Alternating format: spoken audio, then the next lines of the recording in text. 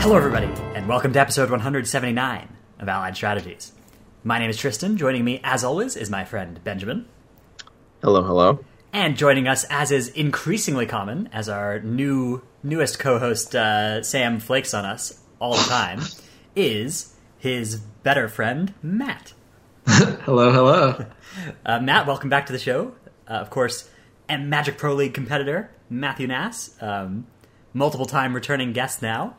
How's it been for you the past couple months since you've last been on the show? Yeah, thanks. It's been great. I've really enjoyed streaming more and doing more Magic content and kind of being pretty focused on Magic. Yeah, you've been creating a large amount of content in the Magic sphere. You've made a number of very popular YouTube videos of discussion of changes, talking about the Nexus of Fate, ban or unban, which you absolutely correctly nailed. Exactly what was going to happen.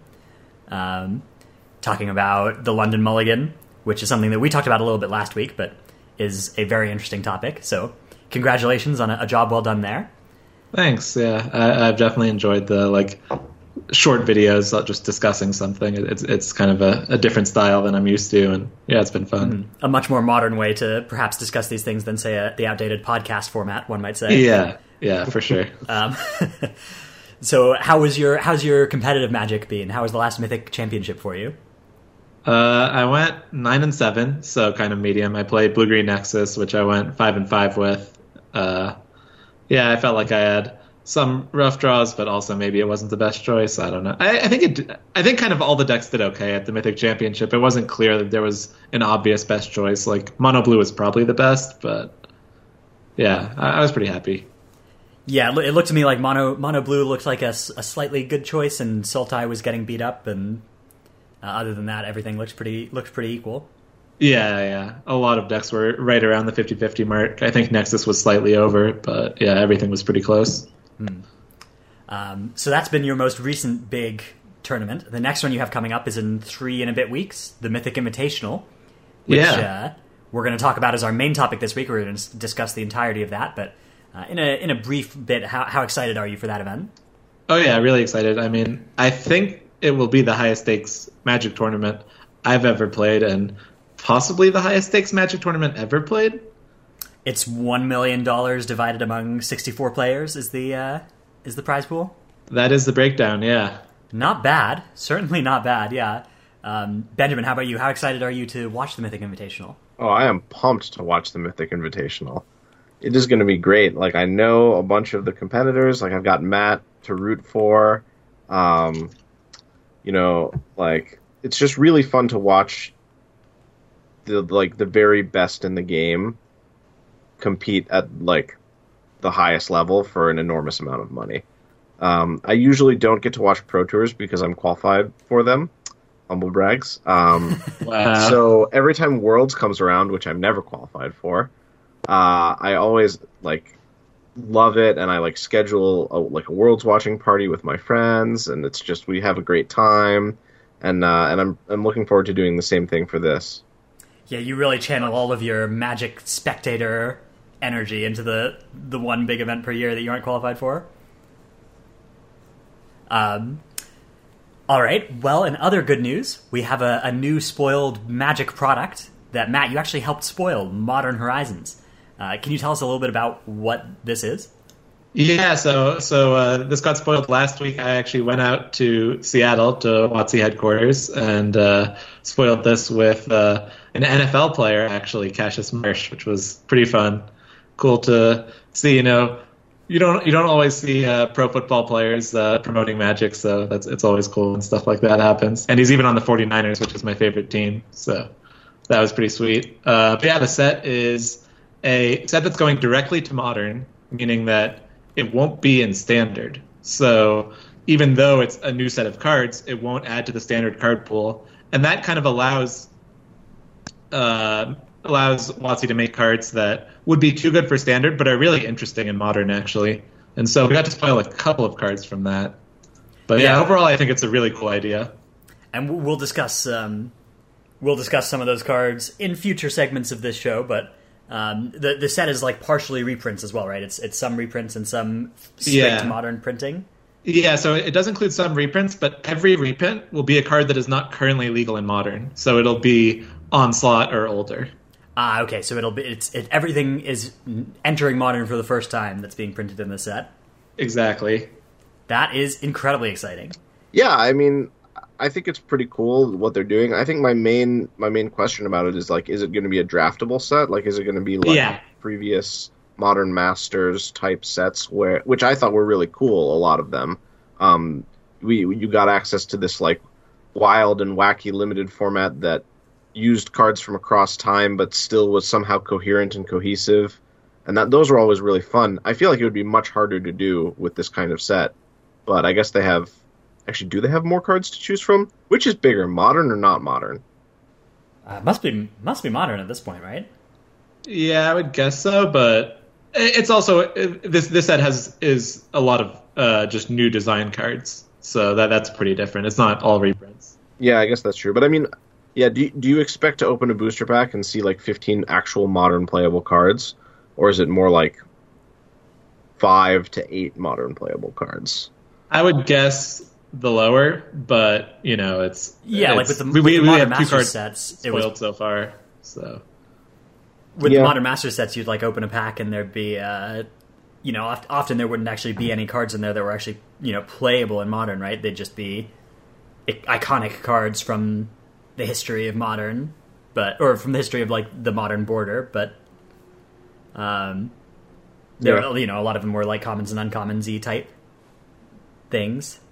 Yeah, I mean, it seems sweet. I hope there's like a GP or something, or some incentive for me to play it, because I think if there isn't, I tend not to get a lot of exposure to these sorts of things. But it seems like a pretty cool secondary product. I agree. Yeah, I think it's an exciting direction for them to move in. I think that this seems kind of like the next iteration on the Masters sets, and I like them continuing in that space, but maybe in a new direction, because it was definitely, that there were. It's nice to see something new from the Masters thing, because the iconic Masters and Eternal Masters and all those ones started to feel a little bit repetitive and samey, and now this one's like a fresh new take on the whole idea.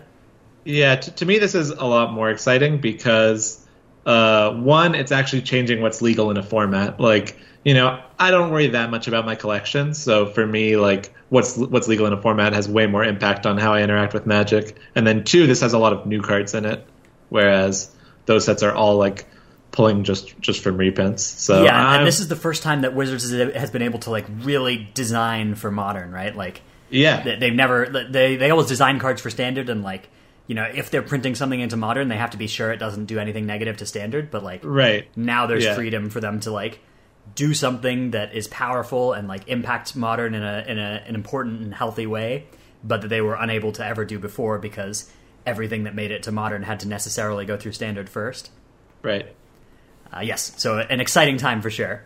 All right, let's move on to the meat of our show. But first, a brief detour through thanking our good friends of the podcast over at patreon.com. Adam, Matt, Sean, Brett, Britton, Kyle, Caroline, Eric, Winchester, Zach, Sam, Duncan, and Will. Thank you for your continued support of this show. And our Patreon question of the week this week comes from good friend of the podcast, Brett, who is interested in our reactions to the eBay sale of a 9.5 graded Alpha Black Lotus for $166,000 United States dollars. Benjamin, what are your reactions to hearing of this? I don't know. I mean, that's a lot of money, but it's not like an absurd amount of money. I mean, at this point, it's just history, right? Like, you're paying for a piece of gaming history. And I feel like people have paid far more money for historical relics that are more important. So, I don't know. This is not that surprising to me. Yeah, I think it's cool, though. I think it's cool to see this number, because like we've seen 9.5s and stuff go for like a third as much of this, right? As like a few years ago, I believe. I have no idea. I have no context for how much a 9.5 Alpha Lotus. I believe Alpha cards in particular have been like skyrocketing in value recently. Yeah, I think this is evidence of that trend continuing, and it's definitely cool to see, and like cool to see the game that we currently play, these relics from its past being so valuable. And I do feel stupid for not investing more in cards every time I see something like this.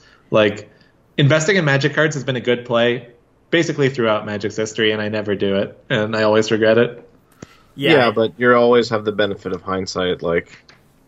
But at this point, shouldn't I just be able to, like, given that it's been true every year for the past 25 years, shouldn't I just pull the trigger? Yeah, but the way these things work the past is predictive of the future.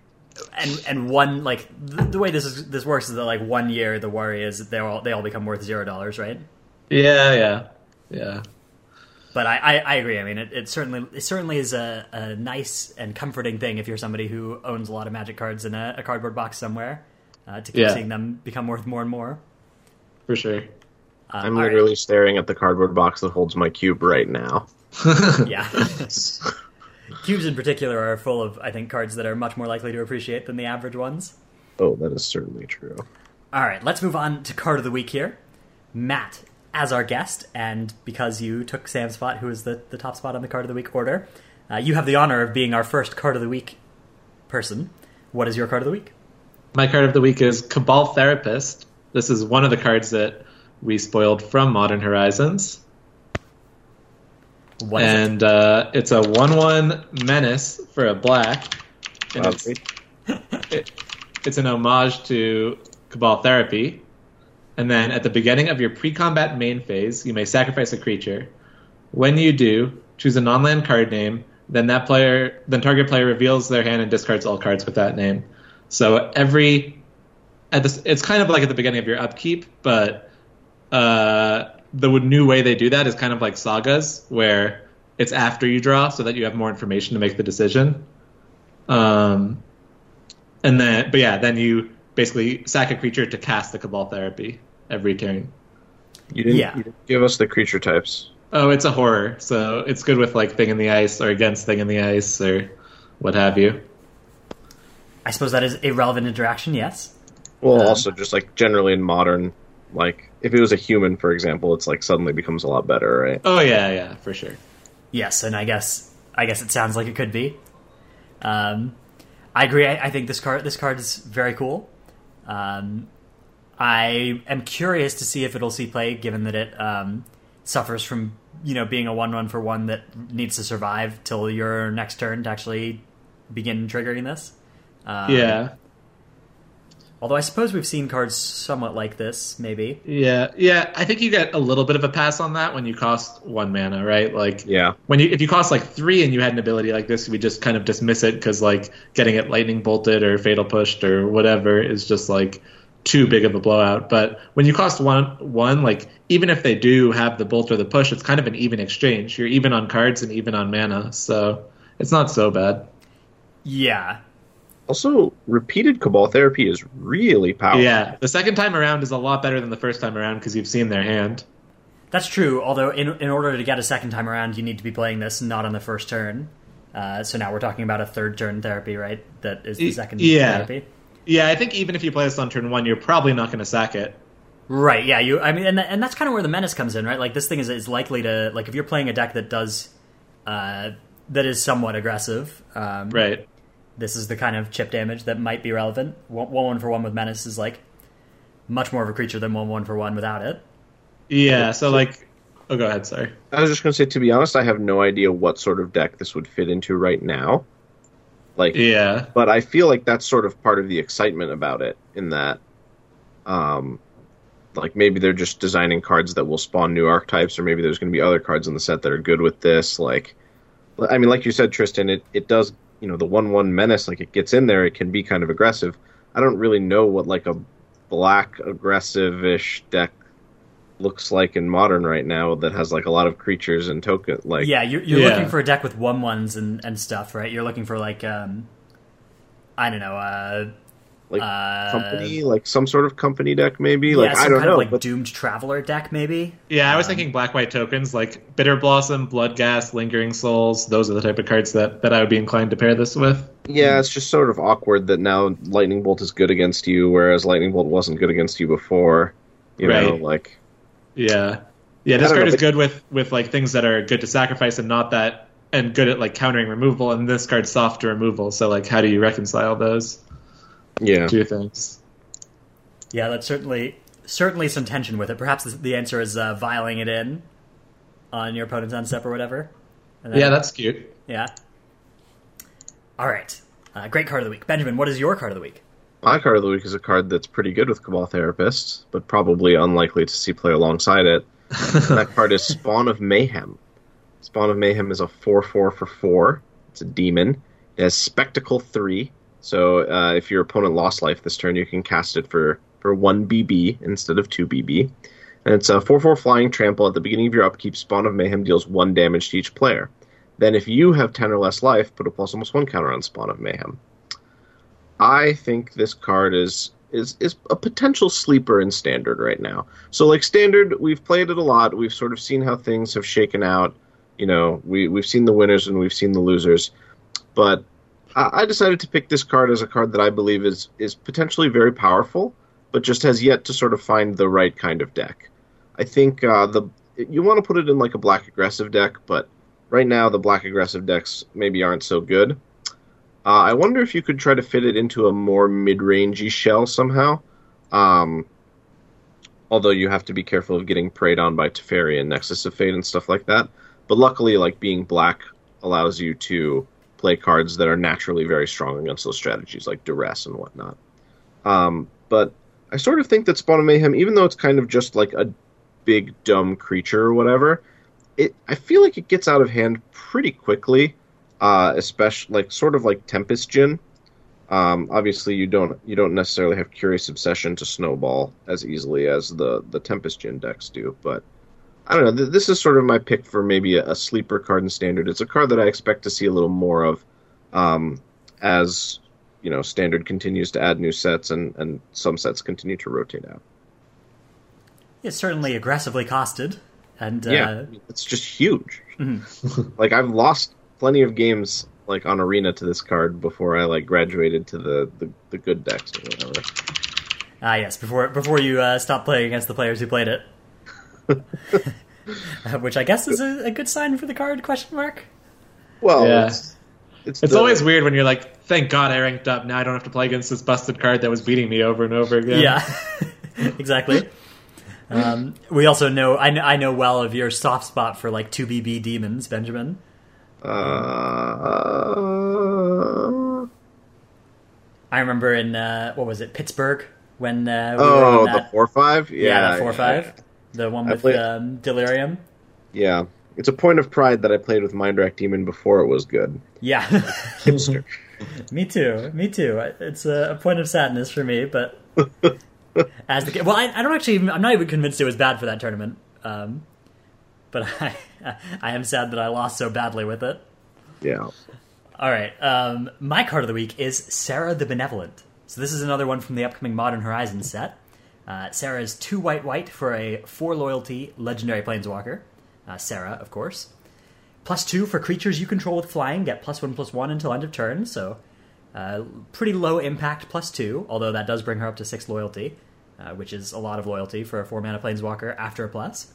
-3 for create a 4/4 White Angel creature token with flying and vigilance. So now we're talking. Now we're looking at a 4-mana Sarah Angel that leaves behind a planeswalker. And -6 for you get an emblem with. If you control a creature, damage that would reduce your life total to less than 1 reduces it to 1 instead. So Worship, right, is the card that you get on an emblem, which is a very, very powerful card against certain strategies. And if that effect is important to you, then Sarah can come down and +2, and then the next turn she can ult. And although she will go away at that point, that's still a very powerful thing to do if you can do it in time against the combo decks that are weak to Worship effects. However, I imagine that that's not really the main case with this card. I think usually what's going to end up happening if this card is something that you can play is you'll play it, you'll get your 4/4, and then you'll plus, and then you'll either cash it in for another 4/4, or you'll plus again. And I guess those things both sound reasonably good. I guess if your Angel is surviving, though, you probably have won at that point. I'm not sure. I'm curious to see if this makes its way into Modern, because of course Modern is the main set that this one looks like it's potentially going to be playable in, given that that's what it's being printed into. I certainly think that if this were printed into Standard, it would be very good there. But yeah, I'm curious to hear if either of you are high or low on this one for Modern. I'm low. You're low? Yeah, I don't think a 4/4 for 4 is really cutting it. It's a 4/4/4. I guess the problem is it leaves behind a 1 loyalty planeswalker that isn't threatening to do anything next turn. Yeah, the abilities on the one man on the planeswalker that are left over are not great, I don't think. And the cards like this have to compete with Jace the Mind Sculptor and Gideon Ally of Zendikar. Yeah, that's the thing about Gideon. I don't really see it unless you're somehow unless you're using the +2 like really well. I don't really see this card being good. Yeah, I'm also pretty low. I think the best home for it is probably Bant Spirits, because it's a deck that has Noble Hierarch to accelerate into it and can use the plus pretty well. But my guess would be it just doesn't see play. But it is worth noting that Emblem of Worship is a lot better than Worship. That's true, yeah. A lot of the times people have you stall the game with Worship, and then they find their 1 enchantment removal spell, kill it, and kill you. But if you have Emblem of Worship, they have to kill every single creature you have. They can't break the spell in any way. Emblems can't be interacted with. Yes. In my experience, Worship isn't usually brought in against people that can remove it, though. Well, sometimes it's brought in against people who have one, Echoing Truth type card or whatever. Sure. I mean, this card is better against Echoing Truth. This is also a main deck card, so sometime, the game might just play out that way. Yeah. The ult is good. Don't get me wrong. That's why I think your deck has to be good at the plus if you want to be playing this card. Yeah. Bant Spirit seems like it's good at the plus. It can keep a lot of creatures around for Worship and maybe counter their few spells that could interact with, turn you off of it, and then the Asera is decent there too, and it can accelerate it out. So if anywhere, Bant Spirits, but probably nowhere. It seems like. Yeah, I think you're right that the 4-mana Planeswalker spot is hotly contested, and there's very, very little space for any of them. I guess Black-White Tokens is the other one, right? Lingering Souls, Bitter Blossom, Spectral Procession are all great with the plus. That's true. Yeah. So she does have. If you play her and plus her, that is a lot of loyalty you're leaving behind as well. Yeah. So Cabal Therapist and Sarah just both slot right into Black-White Tokens. You heard it here first. Black-White Tokens busted in Modern. I mean, I don't know for a fact that JC Tao worked on this product, but if you think that Black-White Tokens is getting a boost, I bet it was him. Yeah, there you go. All right, so moving on now into our main topic, which is the Mythic Invitational. Let's start off by discussing what the format of the Mythic Invitational is. So, the Mythic Invitational is a standard tournament. The MPL is all competing as our... So it's a 64-player tournament, of which every member of 31 members of the 32 MPL players are competing, as are the top 8 of the last season of Magic Arena constructed. And then there are some invitees as well to bring up the number to 64. Now, Matt, you are one of the competitors for the Invitational. Can you tell us about what the actual standard format is that we're going to see here at play? So, the format's unlike anything we've really seen before. First of all, it's best of 1. So that's pretty... it's best of 3 games, but there's no sideboarding. So it's kind of... The individual games are best of 1 style. And then the way it works is every competitor is bringing two decks. They don't actually have to be different. There's no restrictions on how similar or different the 2 decks you bring can be. One gets assigned the title Deck A, one gets assigned the title Deck B. In Game 1, you play your Deck A. In Game 2, you play your Deck B. And then in Game 3, you get to choose which one you want to play. Yeah, and this is going to be played on Magic Arena, right?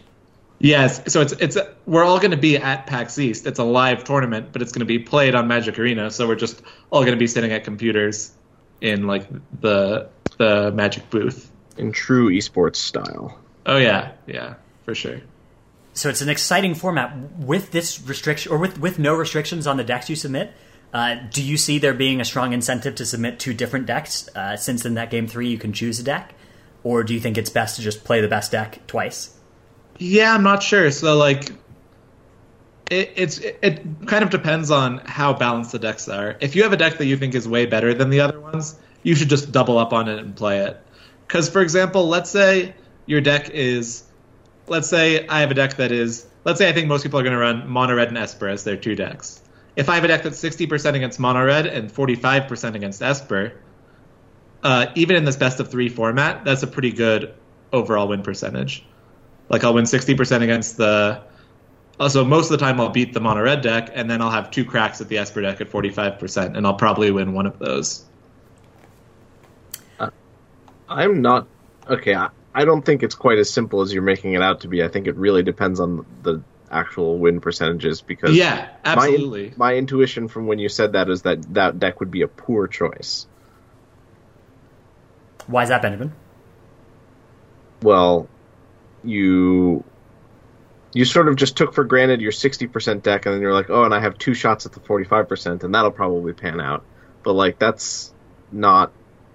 Well, like, I think overall that'll lead you to around 50-50. Yeah, okay, Yeah. Not a horrible choice, but I don't believe Sure. deck is like better than medium. Right. Yeah. Whereas if you have access to a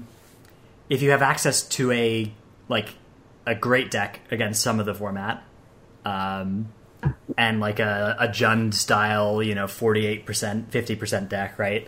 Like you'll get in the dark the great deck against somebody, and then you can play the Jund deck in game 3 and not be vulnerable to being being playing into a bad matchup, right? Yeah. Certainly is an interesting format, and we'll have to see what people end up doing, because of course this is the first time we've ever seen this duo standard format, so I expect that we'll have many good players come up with different answers as to what the best choice is with it. Yeah, you can also play 2 of the same archetype without playing 2 of the same 60, right? Like, right. You can play Esper Tune to beat Mono Red and Esper Tune for the Mirror, or something like that. So that's also an option. There's a lot of different options, and this is completely unexplored, so I've started to explore it a little bit, but I've mostly right now but just been trying to figure out what decks are good in best of 1, and what does the format as a whole look like, and then as we get closer to the deckless submission date, I'll start to focus in on how this duo standard format affects things. Yeah, I feel like that could probably be solved by just like sitting down and like writing down like a game theory matrix and like okay, I don't believe a lot of problems in real life can be actually solved in this manner, but I do sort of feel like this duo standard conundrum can actually be solved by just like sitting down and applying some game theory and like writing out percentages and stuff like that. Just like solving for the equilibrium. Yeah, one of the tricky parts is, you have to input what you think your matchup win percentages are, and those are always going to be, to a degree, made up, right? Like, you're going to estimate those, but... You have to make a decision in uncertainty, but you had to do that anyway. Yeah, absolutely. When you pick a single deck to play, it's not like you know all the matchup percentages perfectly. No, it's pretty similar. All right, so let's talk a little bit about, then, the best of 1 format and the pressures that puts on you. And obviously... both of you have been playing quite a bit of Best of 1 on Magic Arena. What are some differences in what's good in Best of 1 versus Best of 3 constructed? Yeah, so I think to a degree it's a lot of the similar decks. Like, Esper is still one of the best decks. It was one of the best in Best of 3. It's one of the best in Best of 1. Mono Red is probably the deck that gains the most stock, because almost every deck can improve against Mono Red by just cutting its most expensive cards and then just adding cheap cards.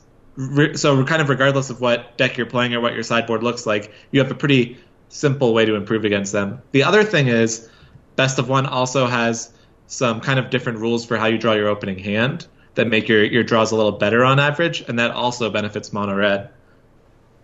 Right, yeah, the whole thing with like drawing 2 starting hands and choosing the one closest to your deck's land ratio, right? Right. Yeah, I mean, you just named the 2 decks that I would assume benefit the most from no one being able to sideboard.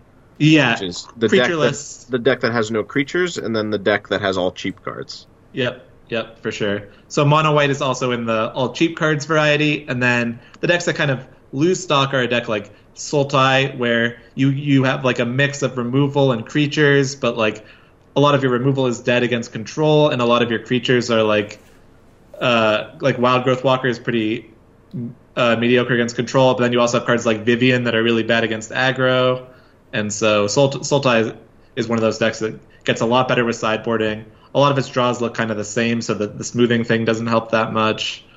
Yeah, Sultai is the biggest loser, I would say. Yeah, okay, I'm already biased against Sultai and Black Green and stuff because I just don't like those decks. But there's no way in heck that I would play Sultai at the Mythic Invitational. There's no way I would play it in best of one.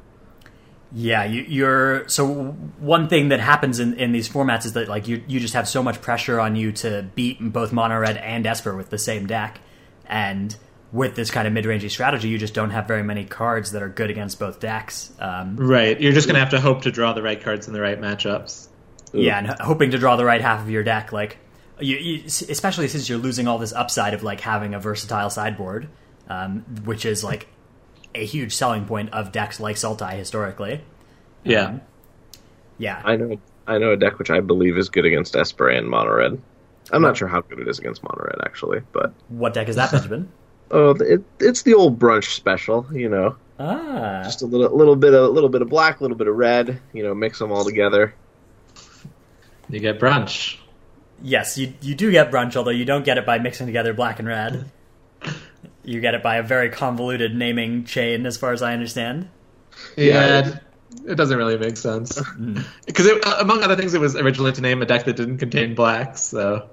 Yeah. Well, it was to name the deck Big Red, and you see Big Red is a cinnamon chew, and brunch rhymes with cinnamon toast crunch.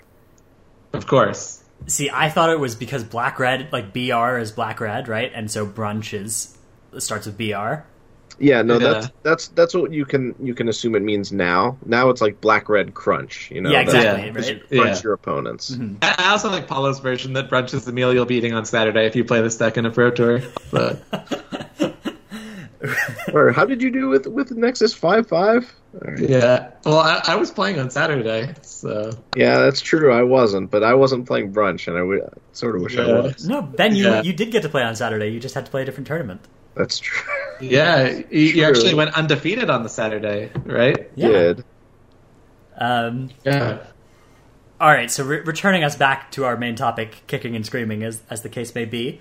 One other thing that Best of One does is that you know, in addition to like choosing which archetype you play, within each archetype there are a bunch of different like card choices that you can make differently in Best of One versus Best of Three. There are like sideboard cards that you could consider adding a copy or two to your main deck. There's increased value on like card selection effects and like silver bullet E packages. Are any of these? Are there any kind of specific examples of this that you're looking at doing for Best of One in Standard right now? Yeah, I mean a big thing is just the metagame. So Mono Red is really popular, and it's not that popular in Best of Three. So like life gain, fungal infection, cards like that are going to have their stock rise. Sultai isn't as popular, so you don't need as much of that kind of grindy. You want stuff for Esper, but you know, if there's specific cards that are good against Sultai, you don't need as much of those. Yeah, I guess those like hostage taker type cards. Yeah, hostage taker is a good example. You don't really need your removal spells to kill Thief of Sanity, also, right? Because, yeah, although a lot of your removal spells are just going to be stuff that kills small things anyway. Well, I'm thinking about specifically moment or like fungal infection versus moment of craving. Yeah, right? Like in normal Standard, people usually play moment of craving, because you know that's a card that if you're worried about Thief of Sanity, you can keep like a small number of copies in your deck or whatever, and it kills that card. Fungal infection does not do that at all, but is much more effective against cheap creature strategies. But with Best of One, you just don't have to worry about your opponent's sideboarding in Thief of Sanity because it's not a thing, so you can just submit all fungal infections. Yeah, that is definitely a thing you can do. The other thing is removal that kills big guys is a little less important, like cast down type stuff, because the biggest creature decks are mono red and mono white.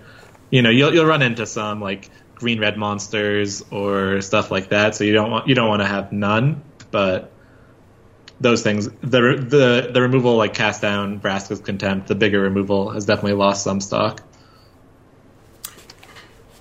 So I also saw Owen play a single copy of Fiery, well actually I don't know how many copies, but at least one copy of Fiery Cannonade in his Is It Phoenix deck that he was playing Best of One with.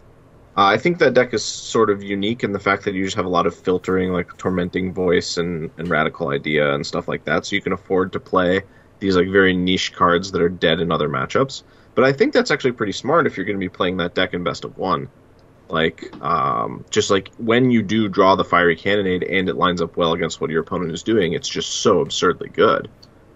That deck is like pretty vulnerable to opponents going wide. So I think like a modification like that is really smart, actually. Yeah. The like silver bullets that are just kind of like the ace of spades in a certain matchup is definitely something that is appealing in best of one, because you don't have access to your sideboard. Then you have to figure out, what am I going to do if I draw this card in the wrong matchup? And yeah, Phoenix is a perfect example of a deck that can deal with that. Other blue control decks can play Chemister's Insight. Other than that, you might just have to be stuck with it, and maybe it is a mulligan in some matchups, but maybe it's worth it for the free wins it provides you in the matchups where it is good. Yeah, it does kind of increase the stock of those like card selection type effects, like Chemister's Insight and like Tormenting Voice, and the decks that can make use of those. That it reminds me of like, do you guys remember the limited format where Encase in Ice was like a card that Owen was always advocating to main deck, which was it was a card that affected like only 2 of the 5 colors, but blue, the color it was in, had like a couple of looting effects at common. And that's really interesting. Yeah, it reminds me of like it reminds me of those sorts of incentives where you kind of want to create a deck that has a few ways to loot and then has a couple things that like sometimes you want and sometimes you really, really don't want. One other thing that's worth noting about Duo Standard is that there are actually sideboards allowed, right? You're allowed to submit a 15-card sideboard, and then you're allowed to access it with cards like Mastermind's Acquisition. So one thing that's true is if you are playing a Mastermind's Acquisition deck, you get a full 15-card wish board rather than having to have cards in there that are actually sideboardable. Do you think that this at all raises the stock of that kind of strategy? Or is that just too clunky? It definitely raises it some. It might be that Acquisition is still too clunky to be worth it, but it has to make it better, because right now it's pretty annoying to play a wish board. You're costing yourself sideboard slots, and the Acquisition decks in particular are generally kind of mid-rangey or control-y, so their sideboard slots are particularly valuable. All right, let's move on to discussing the tournament itself and its structure. So one thing that's true about this tournament that has not been true about Magic tournaments very much in the past is that this one is double elimination rather than Swiss. Does this have any kind of bearing on your thinking at all, or none whatsoever?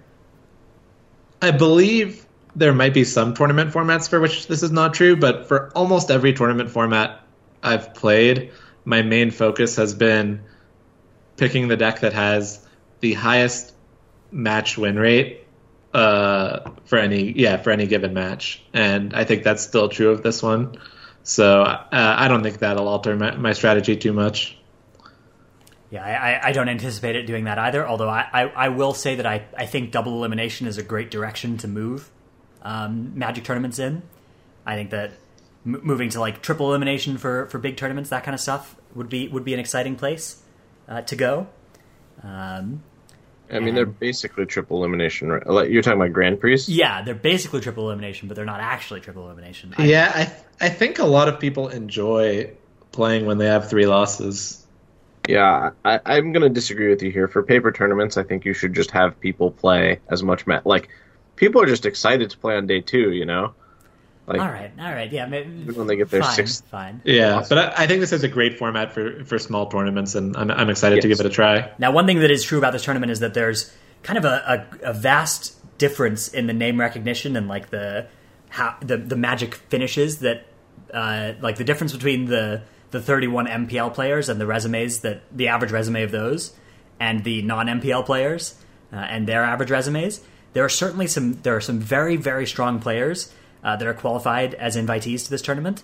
Our last Mythic champion, for instance, Autumn Burchett, as well as some of the players in the top 8 of the Magic Arena leaderboard, like Andrei Stratsky, are very well-known players who I would not expect to, who I wouldn't put much below any member of the MPL in terms of equity.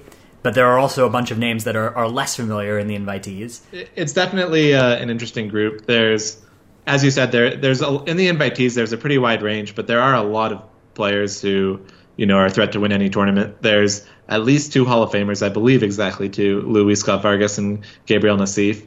It's funny, there were actually 2 MPL players and 2 non-MPL invitees in the top 8 of the Mythic Championship. There was Autumn and Luis for the invitees, and Reed and Marcio for the MPL players. So half the top 8 of the last Mythic Championship was comprised of people in the Mythic Invitational.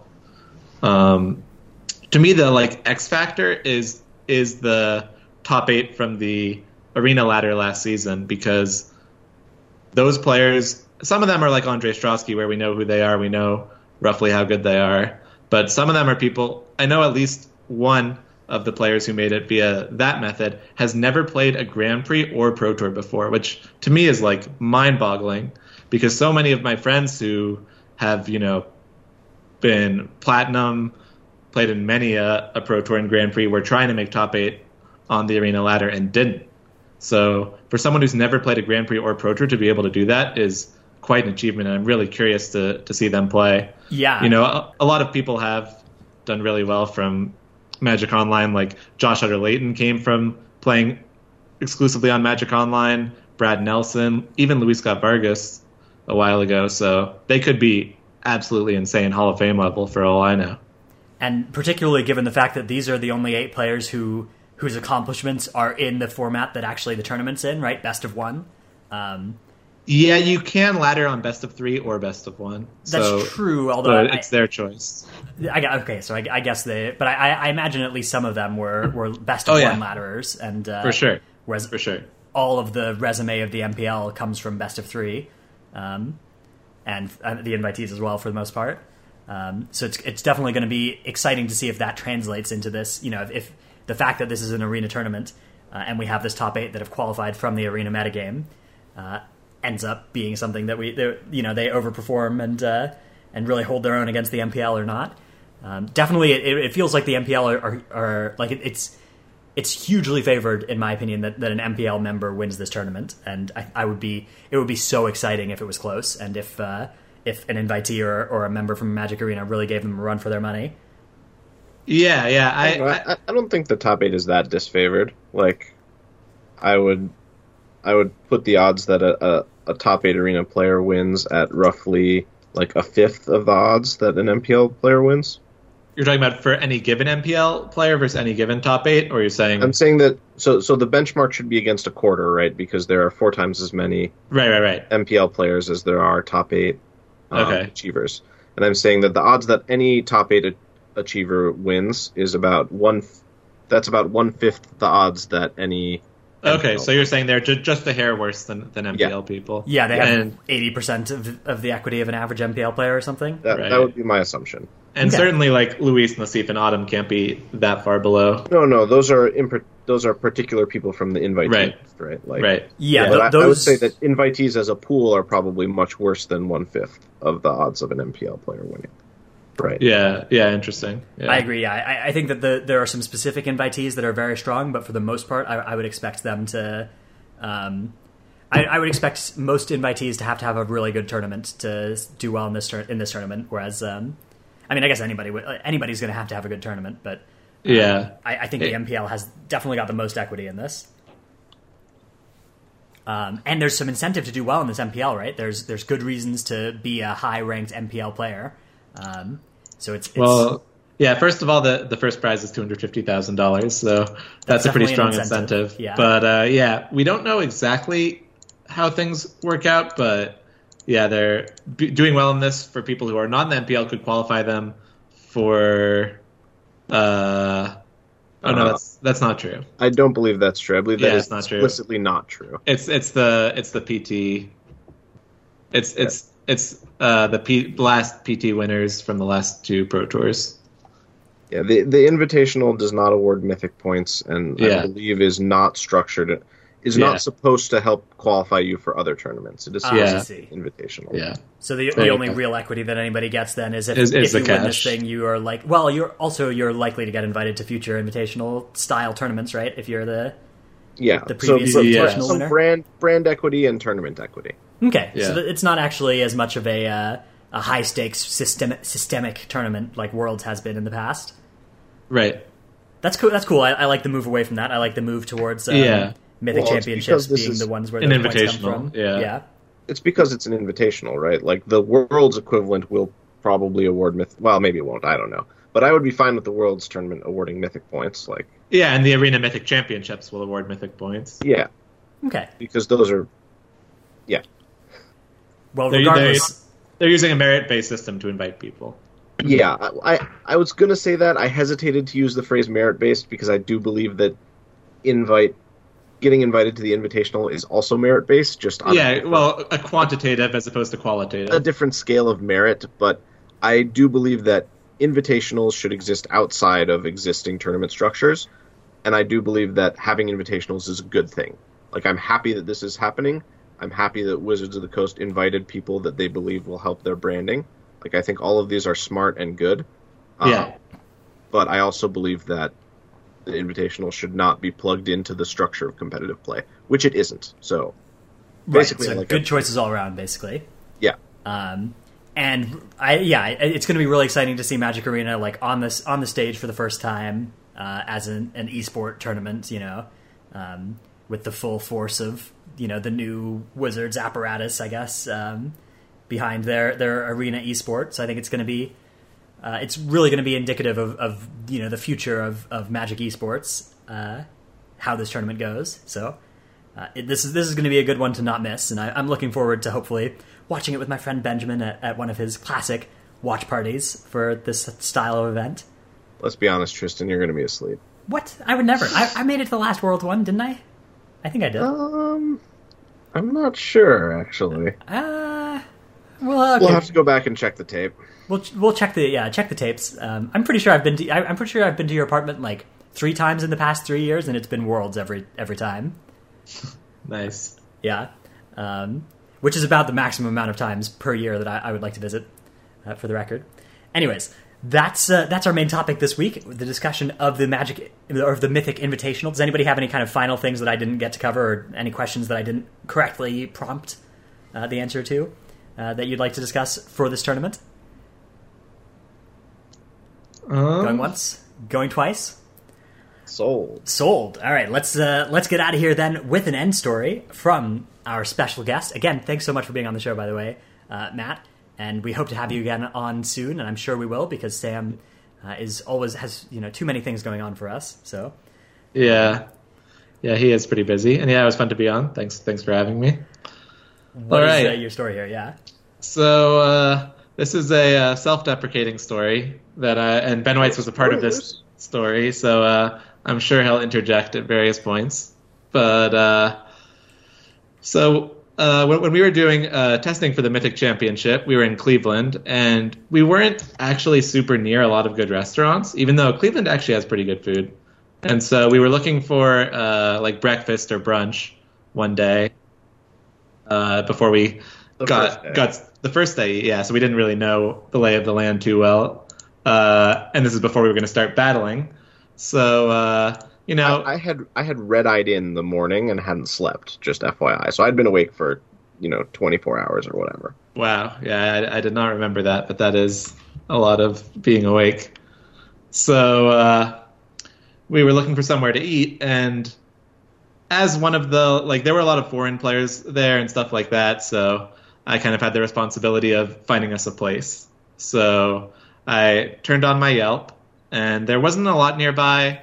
There was some diners and stuff, but they had 2 or 2.5 stars. And then I found a place 0.4 miles away. Also, it's very cold, so we didn't want to go very far. So 0.4 miles away, 4 stars on Yelp, and it's something market, which sounds pretty good to me. Sounds like it's just going to have solid breakfast food, that sort of thing. So I'm like, okay, well, let's go to this 4-star market. So I get to rally the troops. We head outside. It's very cold. We're walking, and as predictably, by the time we're most of the way there, people start to complain, and they're like, "Oh my god, this is so far. We've already been 0.3 miles. This is unbearable." Blah blah blah blah blah. And we pass by a diner, and everyone's like, "Oh, let's just go to the diner." That seems fine. And I'm like, "Look, I looked on Yelp. This diner, almost everything was super low rated. This diner probably had 2.5 stars or something like that, 2 stars. Let's just go to the 4-star market." At this point, we're 1 or 2 blocks away. So people are like, fine, we can go. So we walk the 1 or 2 blocks to where the market's supposed to be. But there's no market there. All there is like a random hotel. I think it's like a Hilton or a Marriott or something. It was a Hilton. Okay. Good. And then, yeah, very important to the story. So I'm like, okay, well, is it the hotel restaurant? Let's just go inside and check it out, I guess. So we go inside, and we see something called something something market, but it's not the hotel restaurant. It's just like the convenience store. It's the literal snack bar that they put in the lobby of hotels that is like $4 candy bars and it's like the 7-Eleven style thing, but way overpriced. And I'm like, how the hell did this have 4 stars? So then I look on my phone, and it had 1 review, 4 stars. Ooh. So it was definitely my fault. And obviously, we just walked back to where that diner was. So we walked like the extra 2 blocks for nothing, which apparently to some of our teammates was a big deal. And then the diner was, in fact, worthy of the 2.5 star rating. It was pretty medium. That's right. I just don't understand how you can look up a place on Yelp and not realize that it's just the snack, the convenience store of a hotel. Well, I didn't look at the pictures, and I saw 4 stars for the reviews, and I heard the word market, and that's the it's good naming. That's why you name your little store market, right? Yeah, if it had been named, 7-Eleven convenience store or something, I would have known not to go there, but market sounded pretty great. That's going to be all for us this week, though. We will unite again next week, however, for more Allied Strategies.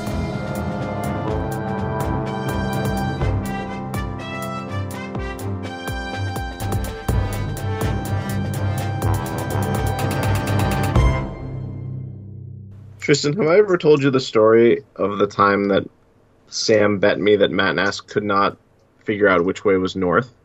No.